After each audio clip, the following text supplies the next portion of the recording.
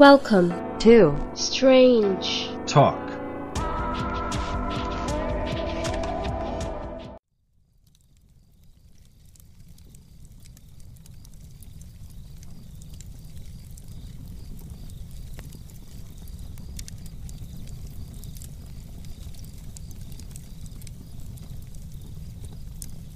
Hello, strangers. Thank you for joining me on today's special episode of the Enfield Poltergeist.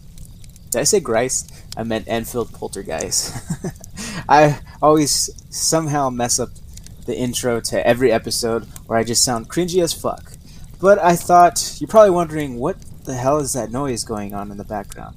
Well, I noticed that a lot of my reviews and a lot of people that tend to talk about my podcast, they said it sounds like good stories that you'd want to hear around a campfire. So I thought, why not? Let me just roll with it and just go with the campfire. So that's what you're hearing right now. So hopefully you feel all warm and nestled in whatever it is that you're doing, and just sit by the fire and join me while we go over the case of the Enfield Poltergeist. So let's get into it. So, in 1977, a house in the North London suburb of Enfield was the scene of violent disturbances of apparently paranormal origin.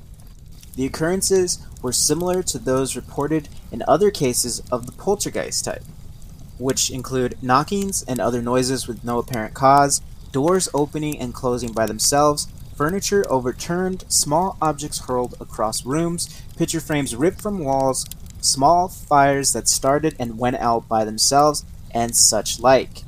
The events continued for just over a year, and in many cases were witnessed by neighbors, investigators, technicians, press reporters, and broadcasters, police officers, and among others.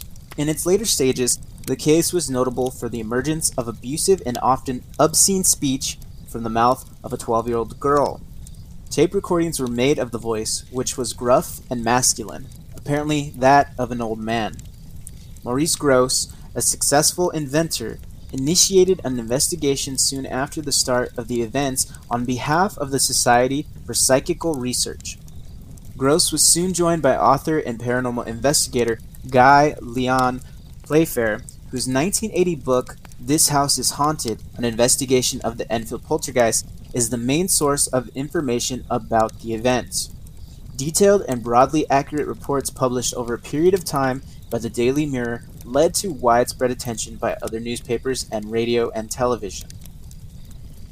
The house in question is 284 Green Street, a 3-bedroom, council-owned semi-detached house dating from the 1920s. At this time, it was occupied by a family consisting of 47-year-old divorcee Peggy Hutchinson and her 4 children.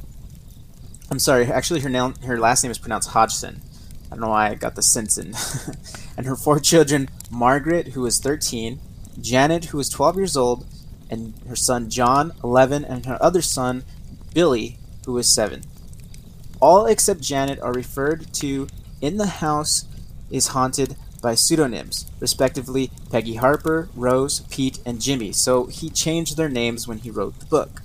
Peggy Hodgson was considered by those who knew her to be a pleasant and conscientious person, overcoming financial insecurity due to her best for her children.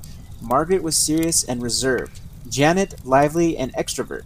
John was only at home during the school holidays and some weekends since he boarded at a special school. Billy suffered from a severe speech defect, but in other respects was a typical little boy. Miss Hodgson's brother, John Burcombe, a hospital worker, lived nearby at 272 Green Street with his wife Sylvia and 2 children, Paul and Denise. The 2 families appeared to be close, and John was supported towards the Hodgsons. The Hodgsons' next-door 282 neighbors were builder Vic Nottingham and his wife Peggy and their 20-year-old son Gary. Relations between the families were seen to be friendly and supportive. On 31st of August 1977, at around 9:30 p.m., the children Janet and John heard shuffling in their bedroom. Their mother entered the room and all 3 heard knocking sounds. A chest of drawers moved 18 inches across the room without any apparent physical contact. They immediately went to fetch help from the Nottinghams next door. Vic and Gary Nottingham entered and heard further knocks. Vic later stated that he could find no source for the knocks, which seemed to follow him round the house. At this point, Peggy Nottingham called the police. WPC Heaps and PC Hames arrived at around 1 a.m. Heaps witnessed a chair move 3 to 4 feet across the living room floor without any physical contact. There were further knockings. Over the next few days, marbles and toy Legos building blocks appeared to fly around the house of their own volition, witnessed by members of the family and the Nottinghams. There followed visits by council officials, clergymen, and others, but none of these deterred the phenomenon, which continued unabated.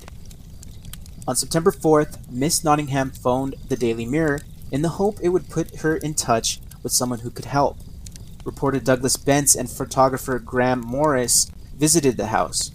Both men witnessed flying objects, and the latter was hit on the forehead by a piece of Lego traveling at speed. He said the bruise was still visible some days later. On September 7th, senior reporter George Fallows and photographer David Thorpe visited the house. In early September, the Daily Mirror's Fallows contacted the Society for Psychical Research, or SPR, and spoke to the secretary Eleanor O'Keefe. O'Keefe got in touch with Maurice Grosse, who had recently joined the organization, and declared his willingness to act as an investigator if any interesting cases should arise. So he basically joined this organization, the SPR, or the Society for Psychical Research, and he wasn't really working on any cases, but part of me believes he wanted to become involved with this case because it could probably launch his career within the SPR community.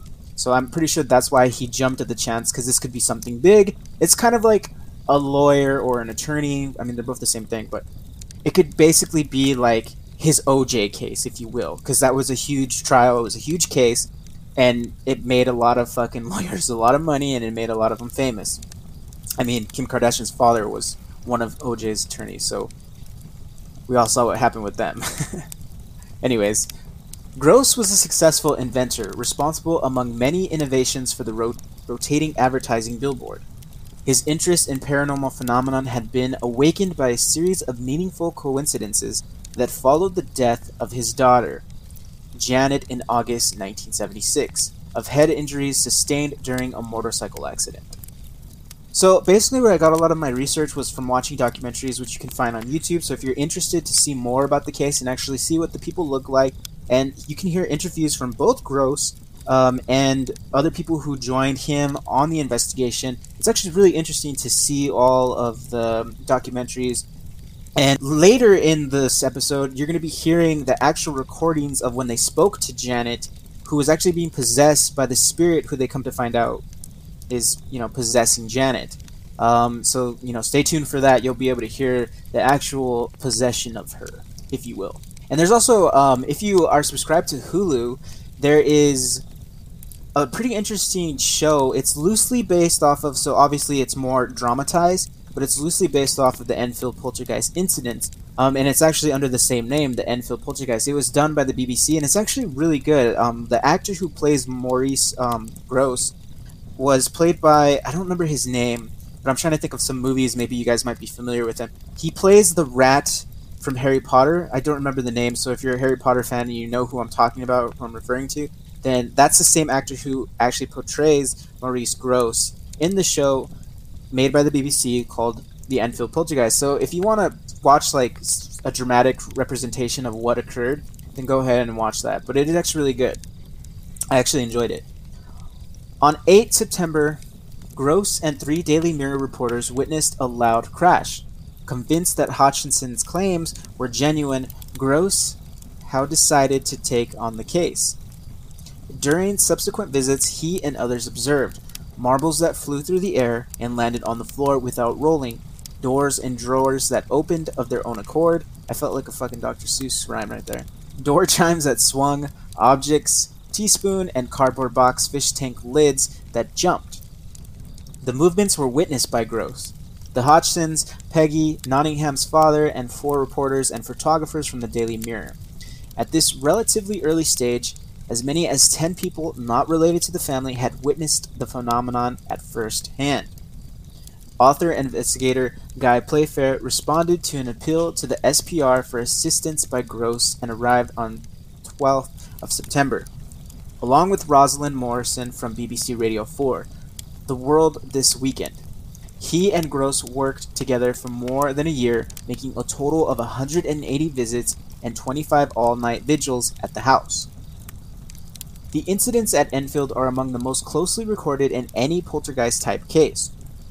Gross, Playfair, Miss Hodgson, and other witnesses kept records of varying levels of detail.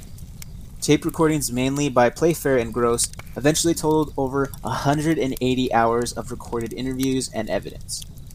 An incomplete list is as follows, which I'll be naming off occurrences that they claimed happened within the Enfield home. Marbles and pieces of Legos seen traveling through the air at great speed, seemingly emanating from walls or windows. A teapot shook vigorously on a cabinet in the absence of any external vibration. Metal spoons bent, and the lid of a metal teapot was deformed. The shade of a bedside lamp tilted and then straightened. A toilet door opened and closed when nobody was nearby. Cardboard boxes and cushions were thrown by an unknown force. A slipper was thrown across the room by an unknown source. A framed certificate was pulled off the wall. Gross was just alone in the room when that occurred. A bedroom carpet was pulled up at the edge to form an identical shape each time, an effect which Gross was unable to replicate. A settee was levitated and overturned in front of several witnesses. 11-year-old Janet was levitated and deposited in different places at different times. Kitchen unit doors slid open of their own accord. Tubular door chimes swung from side to side many times. Footsteps were heard when nobody else was present. 12-year-old Margaret was held fast by an unknown force, meaning she was basically stuck in a certain position or angle, and she was unable to move, and nobody was able to move her from the position as which she was. Knocks, bangs, and crashes heard, not caused by plumbing, vibration, or other external sources. Coins disappeared from one room and reappeared in another. Small fires started and extinguished themselves without causing any damage whatsoever. Water appeared in circumstances not understood.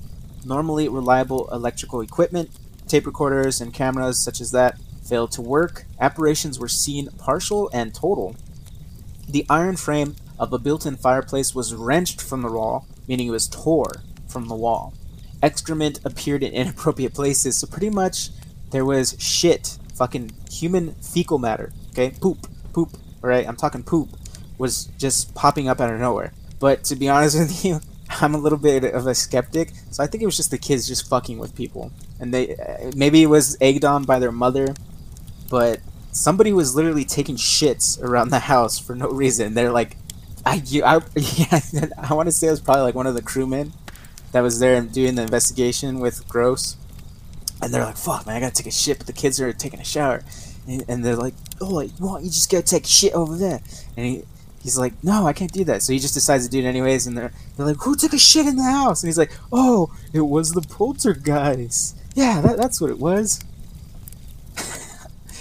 Written messages like such on the fridge, on the floor, on the walls. There was written messages all over the wall sometimes that would just appear. And it's not really known what was said. Some of them, I believe, said, like, get out. Basically the usual affair when it comes to hauntings. The abusive remarks and swear words in a gruff masculine voice apparently produced by Janet and sometimes Margaret. Some effects occurred simultaneously. Many were repeated at different times and places, both day and night. Some were seen by members of the public who in many cases had no interaction with the Hodgson family.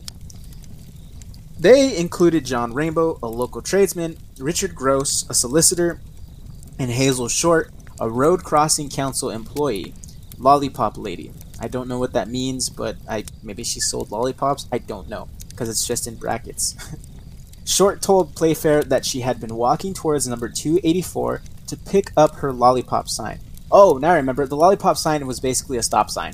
That's what she considered like a lollipop, because, stop signs are shaped like lollipops, which she normally concealed under the hedge at the front of the house. I was standing there looking at the house when all of a sudden a couple of books came flying across and hit the window. It was so sudden. I heard the noise because it was so quiet. There was no traffic, and it made me jump. This is basically her account. Then after a little while, I saw Janet. I don't know if there's a bed underneath that window, but she was going up and down bodily as though someone was just tossing her up and down bodily in a horizontal position, like as if someone had got hold of her legs and back and was throwing her up and down. So basically what she was saying, if it sounds confusing to you, she was basically levitating, like as if somebody, an unknown force, like if somebody was invisible and was picking her up and down and like throwing her up and down. So she was basically levitating. I definitely saw her come up about window height, but I thought if she was bouncing, she'd bounce from her feet. She wouldn't be able to get enough power to bounce off her back to come up that high. My friend could see her as well. We both could see her. WPC Caroline Heaps testified to the investigators as follows. This is what she said. On Thursday, the 1st of September 1977, at approximately 1 a.m., I was on duty in my capacity as a policewoman when I received a radio message to 284 Wood Sick Street, Enfield. I went to this address where I found a number of people standing in the living room. I was told by the occupier of this house that strange things had been happening during the last few nights and that they believed that the house was haunted. Myself and another PC entered the living room of the house and the occupier switched off the lights. Almost immediately, I heard the sound of knocking on the wall that backs onto the next door neighbor's house. There were 4 distinct taps on the wall and then silence. About 2 minutes later, I heard more tapping, but this time it was coming from a different wall, and again it was a distinctive peal of 4 taps. The PC and the neighbors checked the walls, attic, and pipes, but could find nothing to explain the knockings. The PC and the neighbors all went into the kitchen to check the refrigerator pipes, leaving the family and myself in the living room. The lights in the living room were switched off again, and within a few minutes the eldest son pointed to a chair, which was standing next to the sofa. I looked at the chair and noticed that it was wobbling slightly from side to side. I then saw the chair slide across the floor towards the kitchen wall. It moved approximately 3 to 4 feet and then came to a rest. At no time did it appear to leave the floor. I checked the chair, but could find nothing to explain how it had moved. The lights were switched back on. Nothing else happened that night, although we have later reports of disturbances at this address. So that was basically a police officer in the UK that was giving her account of what occurred when she went to the Enfield home. And here's another one. George Fallows, the Daily Mirror reporter, gave this account of events that he witnessed. Because of the emotional atmosphere at the house and in the neighborhood, ranging from hysteria through terror to excitement and tension, it has been difficult to record satisfactory data. Nevertheless, I am satisfied the overall impression of our investigation is reasonably accurate. To the best of our ability, we have eliminated the possibility of total trickery, although we have been able to simulate most of the phenomenon. In my opinion, this faking could only be done by an expert. In December of 1977, 3 months after the start of the disturbances, an anomalous voice began to emanate from Janet. It started as a series of whistles and dog-like barks and developed into a human voice, that of an elderly male, harsh and guttural and quite unlike Janet's. The voice identified itself as Joe Wilkins. A pseudonym, Joe Watson, was later changed in This House is Haunted, the book written about the accounts of the Enfield poltergeist, and claimed that he had lived in the house. The previous occupant was in fact a Mr. Wilkins, later found out through investigating, who had died in the house, a fact seemingly unknown to Janet. It habitually swore and claimed to still be living and to sleep in Janet's bed. Interrogated by Richard Gross, Maurice Gross' son, a solicitor, the voice gave further details. I went blind, and I had a hemorrhage, and I fell asleep and I died on a chair in the corner downstairs. To eliminate the possibility that Janet was herself faking the voice, Gross taped up Janet's mouth. The voice continued to be heard, somewhat subdued, as was the case on future occasions when Janet's mouth was also filled with water. Early in January 1978, Margaret started to speak in a similar harsh voice, but without the same intensity or duration as Janet's, which actually led a lot of skeptics to believe that it was simply just them doing this as a way to seek attention, and Margaret was doing it more to gain the same attention as her sister Janet was receiving, because since there was a documentary made about it, a lot of the local newspapers and news media actually went to go see and investigate the house themselves. So Janet was actually kind of receiving a lot of attention. So skeptics were quick to point out that maybe it was just them just doing it for attention, and they were either being egged on by their mother, or, Maurice Grosse was just, egging them on themselves to just heighten it up so they can't garner more media attention so he can further his career in the Psychical Research Organization. Many hours of recordings of the voice were made. A contact microphone placed on the back of Janet's head picked up what appeared to be a different and louder sound than her normal voice. A speech therapist approached by the investigators was unable to say where the sound was coming from or how it was being sustained. It had some resemblance to a false vocal cord tone. John Hassett, a physicist at London's Birkbeck College, carried out an experiment together with Adrian Forson, a phonetics expert at University College in London. Tests with a laryngograph indicated an effect known as pollica ventriculitis, where muscle tension in the throat can produce sounds independent of the vocal cords. However, there are known side effects in this condition, and at around 6 weeks of hoarseness and a sore throat, neither of which were exhibited by Janet. So basically, they concluded that after their experiment and their test on Janet, that if she was to truly be doing the pollica ventriculitis, she would be suffering from side effects of that, which are hoarseness and a sore throat, but she exhibited none of those, and they were kind of puzzled. So I guess it's more evidence to further show that it is a poltergeist, or she is being possessed. Ray Allen, a ventriloquist, felt that the voice was being produced via the diaphragm, but this was disputed by Grosse and Playfair. Grosse was so convinced of the paranormal origin of the effect that he offered £500 and later changed it to £1,000 to a nominated charity if any child could replicate the voice under the terms he specified. Nobody took up this offer. He was further encouraged in his conviction that the voice had an unknown source when reading of similar historical cases from people suffering possession. For example, at the moment when the continuance alters, a more or less changed voice issues from the mouth of the person in the fit, the top register of the voice is displaced. The feminine voice is transformed into a bass one. There have been more recent reports of a similar phenomenon. In 2012, Professor Richard E. Gallagher, New York Medical College, reported that a woman known as Julia would enter a trance and utter obscenities in voices completely different than her own.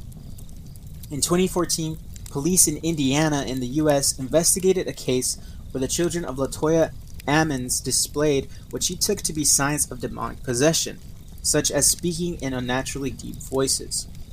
Varying other methods of investigation were undertaken by a number of people between August of 1977 and October of 1978.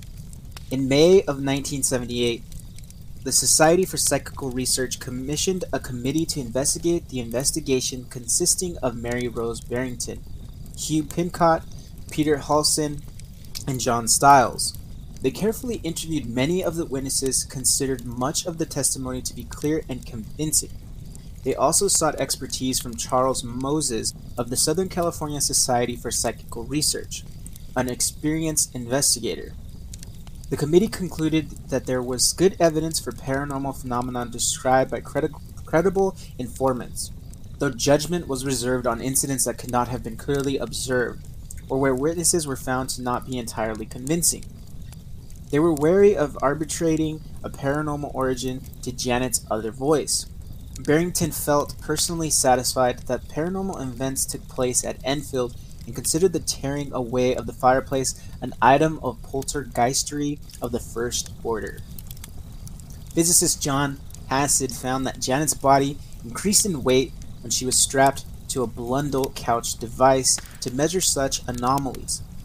He reported 2 sudden 5-second weight increases, signals of about 1 kilogram, and a minute gradual weight increase which eventually returns to normal, an anomaly he was unable to explain. He was further intrigued by a light bulb that exploded in an unusual way, finding that one of the glass supports on which the filament was mounted had snapped, an event he considered very rare. Physicist David Robertson carried out experiments at Enfield. He attempted to video Janet secretly, but found it impossible to conceal the equipment from her. I don't know, it's just funny because he's like secretly videotaping her, fucking pervert. He reported a levitation of Janet, the teleportation of a large cushion to the house roof, the overturning of a sideboard, his head being struck by a flying plate, his hair pulled when she slept on the floor of the front room.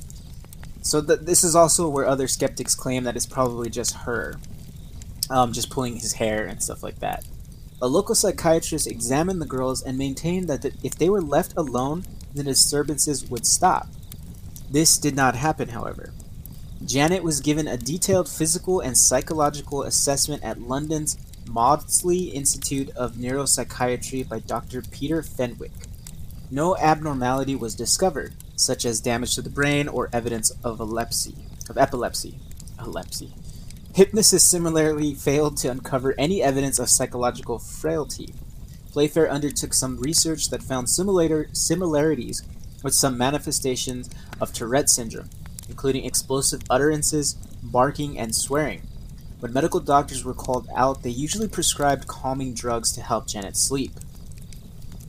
National press reporters, photographers, and television crews used different approaches to try to uncover the reason for the phenomenon.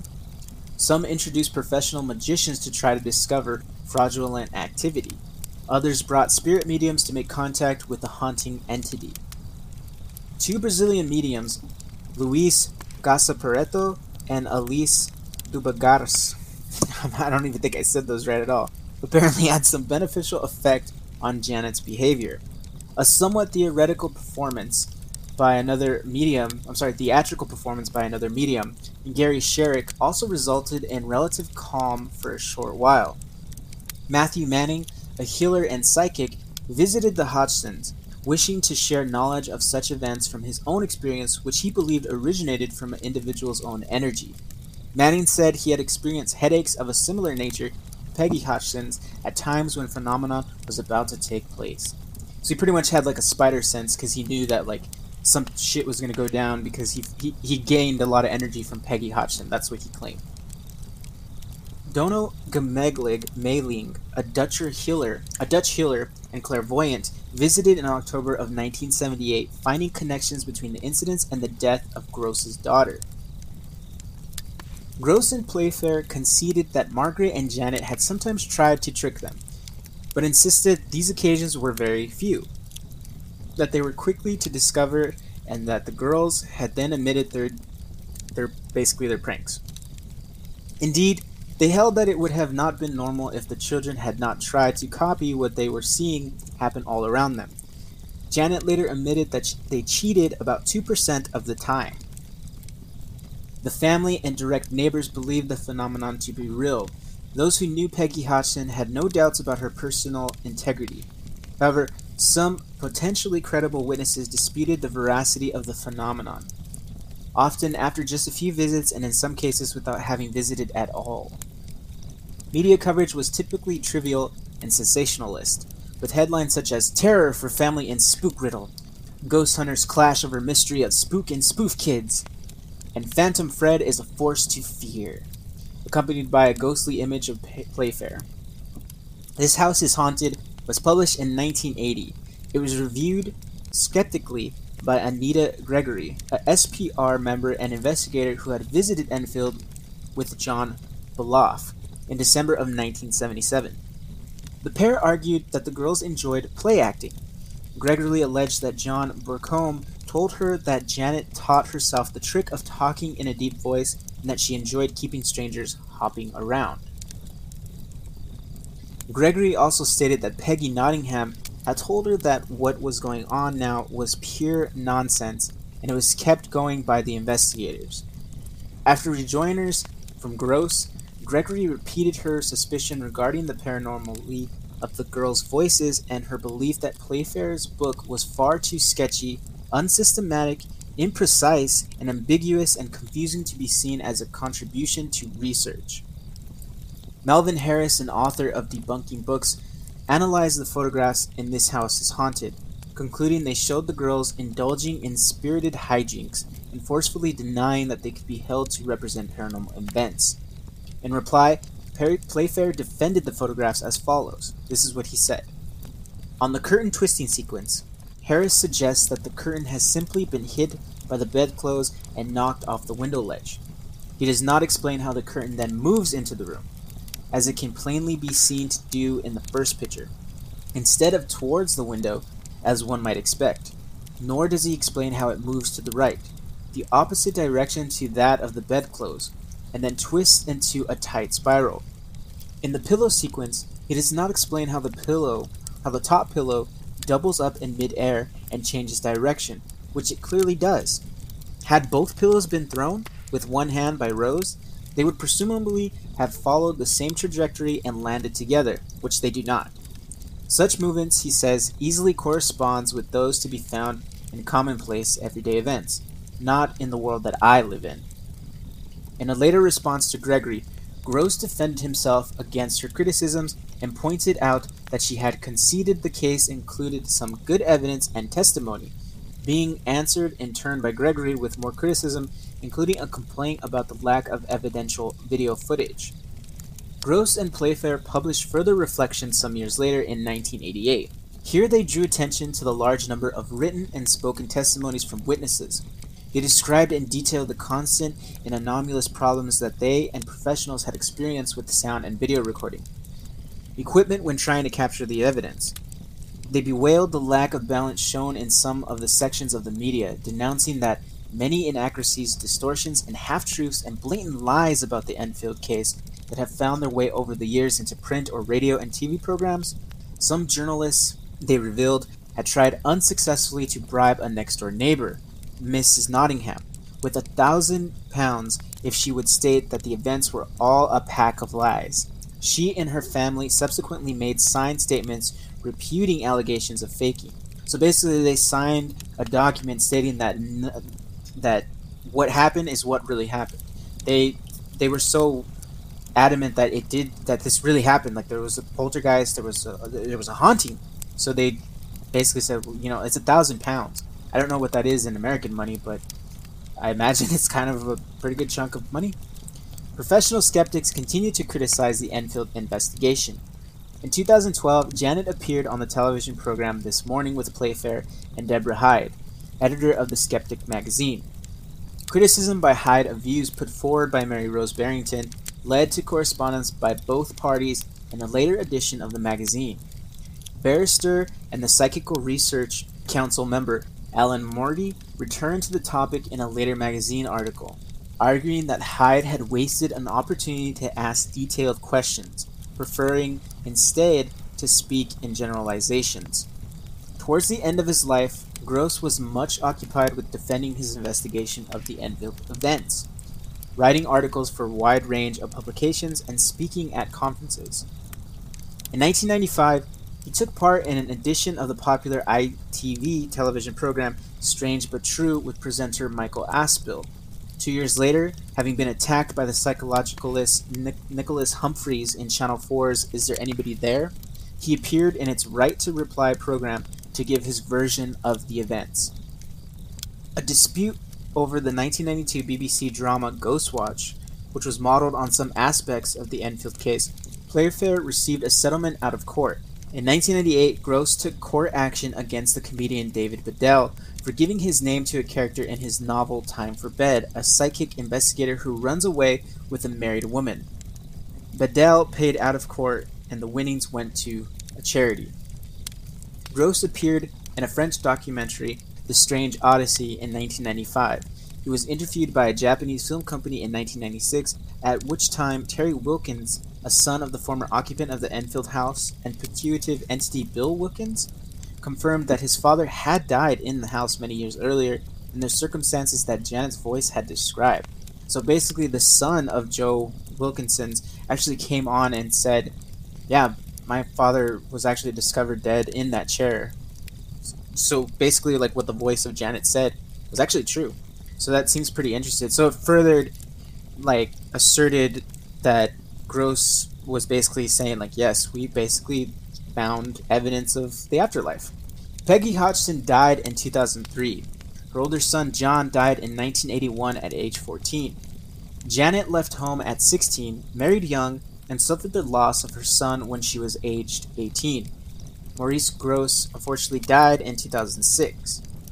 Peggy Hodgson avoided publicity after the disturbances subsided in 1978, but never changed her position about the anomalous nature of what she experienced. Billy, a young child at the time, remained largely indifferent to the events. He didn't really care, pretty much.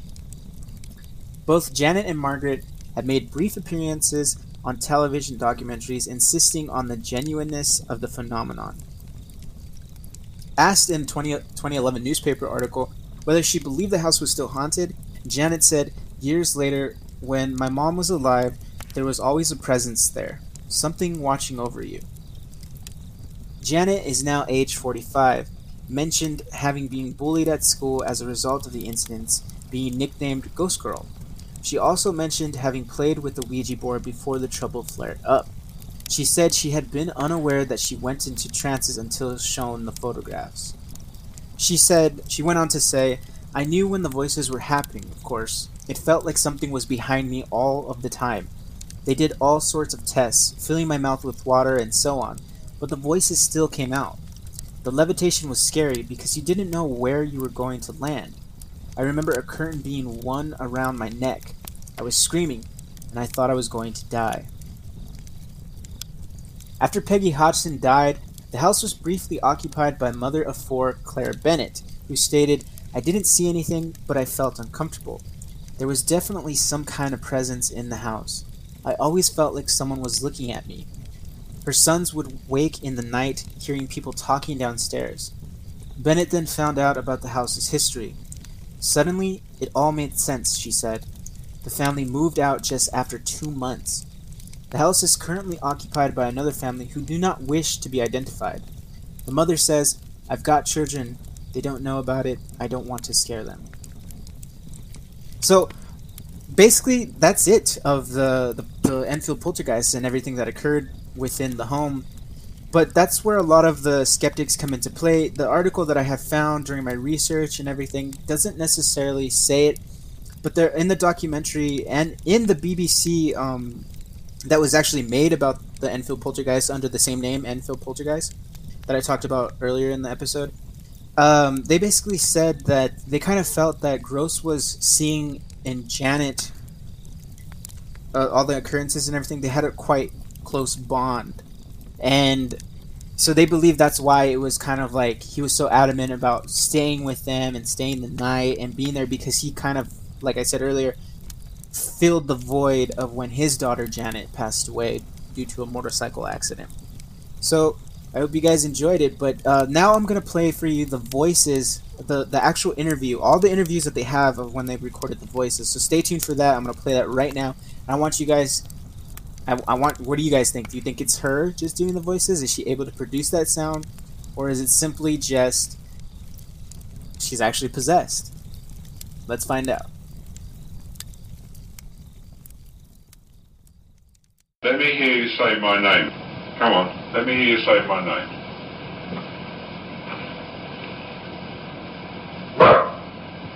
That's not my name.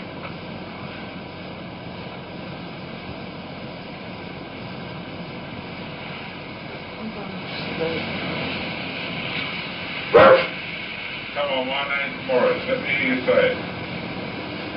Morris. Say Dr. Belloc. Come on, let me hear you say that. Come on, let's hear you say Dr. Belloc. Could you close that door down? Say Dr. Belloc. What is it? Just hold that one on. Come on, if you squeak the bed, I can't hear you talking. Now, say Dr. Belloc. Come on. Come on, say it for me, Dr. Belloc. Dr. Bellow. Right, that's good. Alright. Shut up, that door. I'm 72 years old. I come from Jewett Park graveyard. And I have right near the church where Rena lives. And all my friends come from there as well. And we all make a game and go to the pub. And then we pick your house. Because I used to live here. And I will tell you some more. And if you don't get anyone else, just send Mr. Hook and Mr. Playback.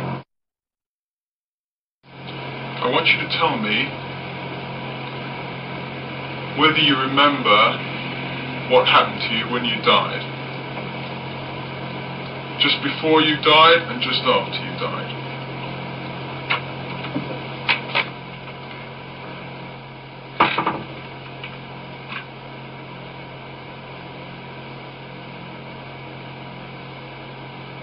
Days before I died, I went blind.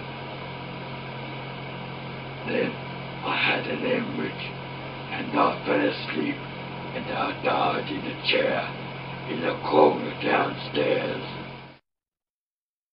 Bill, if you're there, would you answer me the following question? What have you done with Denise's 30p?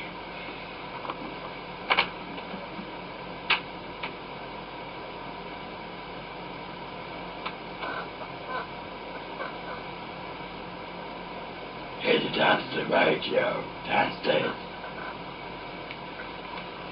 Sorry, Bill, can you say that again, please?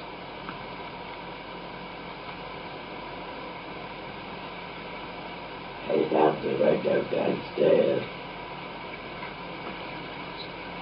Righto, Bill, I'll go and look. Thanks ever so much. Why can't Janet feel you? I'm invisible. You're invisible? Why are you invisible? So I'm a G-H-O-S-T.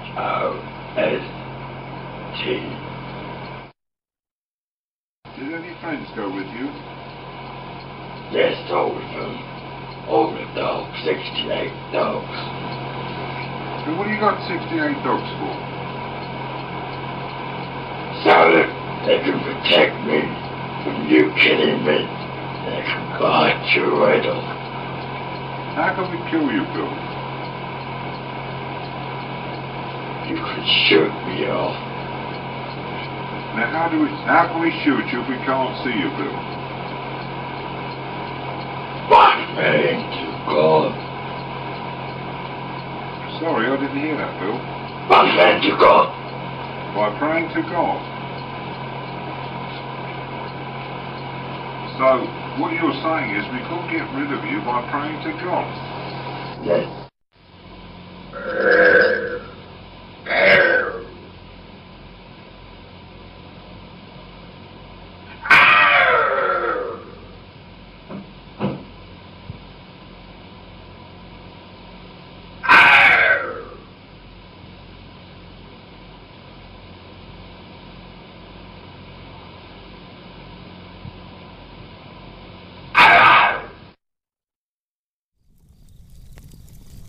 So sorry about the last interview. It was just basically either supposedly the possessed spirit, the spirit possessing Janet, supposedly lashing out. But if it scared you, I'm sorry, because it got me off guard too when I first heard it and I was listening to it. But basically what you heard was all the recordings of all the interviews just mashed up into one compilation.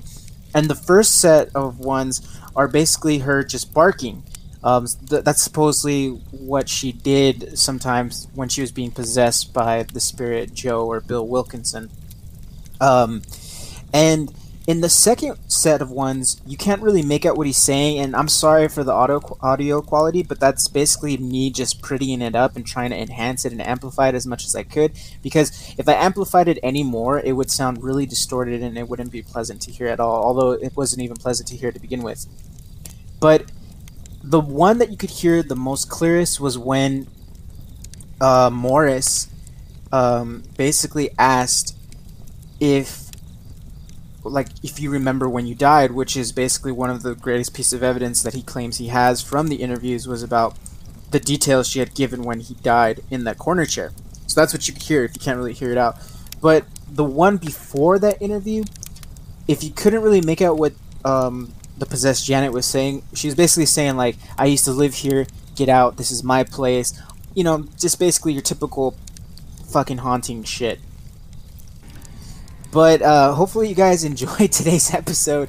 I know it was a little different. Let me know what you guys think about this whole campfire thing. Is it cool? Is it stupid? Is it very distracting? Please, I know there are a few of you that will let me know, so please do so and let me know if you liked it, if you think it's a cool little gimmick or whatever, and I'll keep doing it. If not, then, you know, whatever. Attempt was made, at least. Also, I'm doing the giveaway as of right now. I'm finally doing the giveaway. So, the giveaway is not going to end until Friday, February, what is that? What day is that, actually? February 15th. So you have until the 15th of February to do what you got to do. So go and look up at Strange Talk Podcast on Instagram so you can see the details of the giveaway and how to enter it. What I'm going to be giving away is a t-shirt with the logo Strange Talk on there, as well as a coffee mug with the logo Strange Talk Podcast as well, and a Funko Pop. I already shown what the Funko Pop is. It's going to be a Pennywise the Dancing Clown. If you already have that one, then and you're a winner, then, you know, go ahead and message, when you message me your details, just let me know, oh, I already have that one, and then you can choose one that you want, within reason, I guess, and you can choose one that you want, and I will gladly send it your way if you are the chosen lucky winner. So you have until the 15th of February to do the giveaway and enter. All you got to do is just like the post, repost it with the hashtag StrangePodGiveaway, and then just comment done on the post when you did it, so that way I know that you did it, and then, you know, that's you being entered. And for a double entry, you can either, you know, give me a review on iTunes, but even though you don't just do it simply for the contest, if you really enjoy Strange Talk Podcast, feel free to just, you know, give me a review and you know, write it out, you know, just hit those stars, whatever you feel I deserve, if you like it or not, and, you know, go on your merry way and keep listening to more episodes. So, be prepared for another This Week in Crime. Going to be available on Wednesday. As always, This Week in Crime is basically where I gather news articles related to crime, or just interesting, weird, funny, fucked up news articles that I find interesting from here in good old America or from around the world. So be prepared for your ear holes to listen to another This Week in Crime. Hopefully you guys enjoyed all the information that was around the Enfield Poltergeist. The Enfield Poltergeist wasn't really like a scary thing. I imagine maybe it was scary to witness it, but like I said, go watch the documentaries on YouTube. You can find them on YouTube. They're free. They're kind of interesting. They're pretty good. If not, and you want to, you know, kind of be scared or at least see a dramatization of the Enfield Poltergeist, go and look up. I think it's still available on Hulu. It's the Enfield Poltergeist on Hulu from the BBC. They made a show about it. It was actually really good, really entertaining. Or watch The Conjuring too if you want to watch that. But to be honest with you, I don't like the Conjuring movies. I don't like them. I hate them. I don't think they're that great. I feel like they're like super overhyped, because I feel like the director, what's his name, James Wu, whatever the fuck his name is, he relies too much on pop-up scares. And it's not because they scare me or whatever, it's just because I feel like it's super cheap. I feel like at that point I'm sitting through a haunted maze. It's like I'd rather just go to a haunted maze and have a more interactive experience than actually sit through a movie that's mimicking like a haunted maze, like at Universal Studios or fucking Not Scary Farm. So that's why I don't really care for the Conjuring movies. I feel like they're overhyped. Speaking of movies, I happened to watch the new Halloween that recently came out. I didn't really like it. I guess I just have really high standards. It was okay. I didn't really like it that much. It wasn't as great as I was hoping it would be. It was cool. I just didn't really care for it too much. It wasn't like the other ones, and obviously nothing's gonna beat the original. but it wasn't really my cup of tea. I'm looking forward to the Chucky movie that's coming out, actually, the remake of the Child's Play, especially because I'm in love with Aubrey Plaza. She is so beautiful. But anyways, I digress. I can't wait to actually see that movie. I'm looking forward to that. Another movie I'm actually looking forward to. Also, I'm excited because Guillermo del Toro is not directing it. It's actually another guy directing the movie. He's just simply a creative mind on it, and he's the executive producer for Scary Stories to Tell in the Dark, I think it's called. But it's based off of those children books that were kind of creepy. A lot of them were cool. I liked they were just really interesting little tales you could tell. I thought they were pretty cool. But yeah, that movie's coming out, and so it's gonna be a pretty fun year for movies, I'd say. So, thank you guys for joining me on this episode of the Enfield Poltergeist. Hopefully you learned something new, or you found it interesting nonetheless. But please feel free to tell me if you guys enjoyed the whole campfire thing, you like the gimmick or whatever. So that way I don't have to do it anymore, or if you guys like it, I keep doing it. I just thought it would be interesting to kind of play with that idea, because a lot of my reviews said it's like stories you listen to around the campfire. So, as always, stay strange.